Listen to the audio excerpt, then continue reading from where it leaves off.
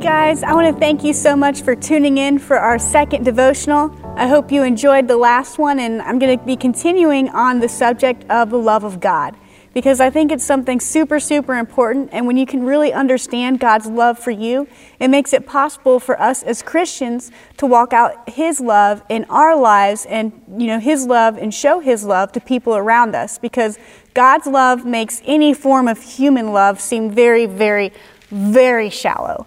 And, it's something important. Even Paul says in 1 Corinthians 13, it says, "And now abide in faith, hope, and love, these three, but the greatest of these is love." So today I'm just going to be talking more about how much God loves you. And a good scripture to use for this is in Psalms 139. And honestly, it's probably one of my favorite ones as of recently, till I find something else, and then that one will become my favorite one. But as is the Word of God, you find something and you just devour it until you feel like you can't get much out of it, and you move to something else and you go back and you're like, oh man, there's so much still in here. But I'm going to be talking to you guys with Psalms 139. And it's an awesome, awesome passage. And I'm just going to read through it and then, stop and expound on some things as we go through this morning or this evening or whenever you happen to be watching this devotional. But I want you guys to, listen to this. And it says, "O Lord, you have searched me and know me. You know my sitting down and my rising up, and you understand my thoughts afar off." So that's something I want you guys to know and, think about as you go through your day or your week. But to recognize that God loves you and that He understands you. I know sometimes people feel like they get in a slump or some things are going on in their life and it's just like, nobody understands me, nobody knows what I'm going through, nobody has been here. But that's not true. I mean, even if not an individual around you feel like doesn't know, but God does. It says He knows your thoughts. It says He knows you're waking up. He knows you're lying down. It says everything about you He knows. It says He is acquainted with all of my ways. It even says that, "For there is not a word on my tongue, but behold, O Lord, you know it altogether." So God knows you and God understands you because He loves you. Every aspect about you, every thought you have, every worry, every concern, He knows it. And He wants you to be able to share it with Him so He can help you through it, He can help you overcome it, and He can give you victory in your life because of His love for us. Not only does He know you and understand you, if you keep reading, it says that you have hedged me behind and before, and you have laid your hand upon me. Such knowledge is too wonderful for me. It is high, and I cannot attain it. I know Pastor Dennis is going to be teaching, and probably has already by the time this video gets out, a message on the hand of God. So if you haven't seen it, I'd encourage you to go back and look it up on our Facebook page, or watch it live if you remember watching it during the Sunday morning service. But he talked about the power in the hand of God, and to understand that God's hand is on us. Why? Because He loves us, because He wants to protect us. It says He is a hedge around us. He put His hand over us, covering us, to keep us safe from all the things in the world, to keep us safe from the tricks of the devil, to keep us safe from sickness, to keep us safe from harm. And it's us needing to understand His love for us and to rest in that and to have confidence in it, so we don't have to go about our lives worried about everything or go about our lives scared of anything, because we understand how much God truly loves us. And it doesn't stop there. It keeps going. And it says that it's so wonderful for me. It's so high that I cannot even attain it. The love of God, how much He knows us, how much He wants to protect us is so high. It's so hard to even process, to even fully understand unless you experience it for yourself. You can't just grab it by mere head knowledge. You've got to have it inside. You've got to encounter it. You've got to experience the love of God for yourself. And you can if you seek after it and you pray and you ask God, God, pour out your love on me today. Pour out your love on me for other people. And if you begin to pray that, and if it becomes a desire of your heart, He'll grant it. And He'll give it to you. And you'll be able to walk in His love and experience His love for you. Because it's His love that, leads all people to repentance. The goodness of God leads people to repentance, It's His love that changes hearts. It's His love that breaks the chains. It's His love that brings down walls in your life that, are causing turmoil or keeping things out or keeping you in bondage. All of that He can break and set free off your life. And not only that, but God's with us wherever we go. And we can keep reading. And it says, where can I go from your spirit? Or where can I flee from your presence? If I ascend into heaven, you are there. If I make my bed in hell, behold, you are there.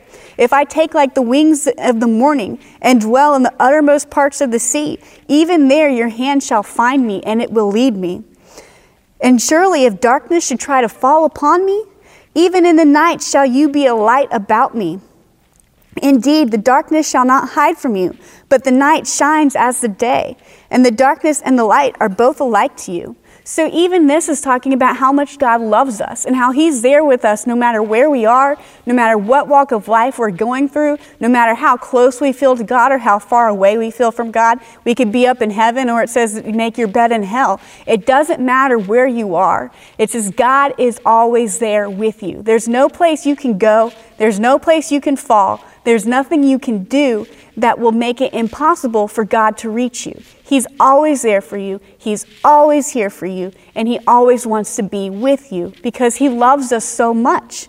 You know, it says not only that, but it says when things are dark, when things seems like night, it's like he makes that nightness day. He makes it light. He takes those things in your life that are hard, that are scary, that, you know, are challenging to deal with, depression, any of that. And he says, give it to me and I will change it into day. Because it says that because darkness and light is the same to him, because God's so bright, you know, you can be in a dark area, but the moment you turn a light on, that entire area is bright again. It's no longer dark.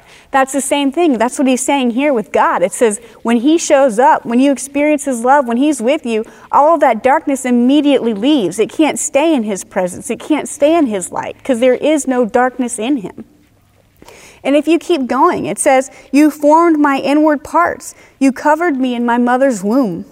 I will praise you, for I am fearfully and wonderfully made. Marvelous are your works, that my soul knows very well. My frame was not hidden from you when I was made in secret, and skillfully wrought in the lowest parts of the earth. Your eyes saw my substance being yet unformed. So even then it's talking about how God forms us and God makes us. God made you special. God made you unique. God made you out of love. Everything he put together, every little sinew in your body, he wove together with his hand. And not only that, but it says, even as he was making you, if you keep reading, it says, the days were fashioned for me when as yet there were none of them. So even as God is making you and forming you in your mother's womb, before you even come into this world, he's already dreamed about you. He's already made plans for you. He's already envisioning what you're going to be doing for him and all the good things that you're going to be walking into and all the blessings he's going to be able to pour out on your life because he loves you so much. I mean, so much so. All of those thoughts about what you're going to do, who you are, how great you are, how much he loves you. It says he thinks about those, and if you keep reading, it says, how precious also are your thoughts of me, God. How great is the sum of them. If I could count them, they would be more in number than the sand. And when I awake, I am still with you. So all the thoughts God has for you, all those good thoughts about you that he started dreaming and starting envisioning and starting thinking about before you were even fully born. He says all of those thoughts he has for you. Because he loves you so much so that it outnumbers the grains of the sand. Like even for me, that's still hard for me to even fathom thinking about somebody so much that every thought you have about some individual is more than what you can count. It's more than the grains of the sand. And that's God. God says, I love you so much I can't stop thinking about you. I love you so much all I can think about is how great you are, how wonderful you are, how much I love you, how I'll be there to protect you, how I'm there to lift you up, how I'm there to guide you, how I'm there to lead you. Even in your darkest places, I'll turn them to light because I love you so much.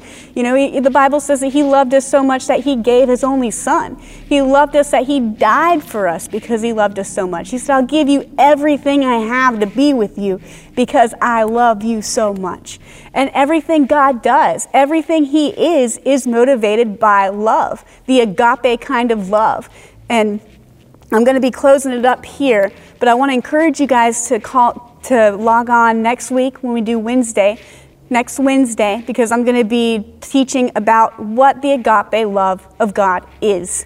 Because we understand we have the three different types of love. We have eros love, logos love, and agape love. and they're all different types of love, but only agape love is the love that's the highest out of all of them, that overwhelms all of them, that has the true power and brings true change. The Logos love and the Eros love are very, very carnal. They're very natural, and they're very limited when compared to the overwhelming agape love of God. So next week, that's what I'm going to be talking on, is what the agape kind of love of God is. And we'll probably continue that for a little while because, like I said, it is so big. It is so overwhelming. Like, I could literally talk about this for probably the year just on the love of God and how much He loves us. And so you guys can understand how much He loves you, because there's so much importance for a Christian and the foundation of understanding the love of God, because that is the essence of who God is. So you can't even know God if you don't know His love for you. You can't know people. You can't walk in love towards people if you don't know His love for you.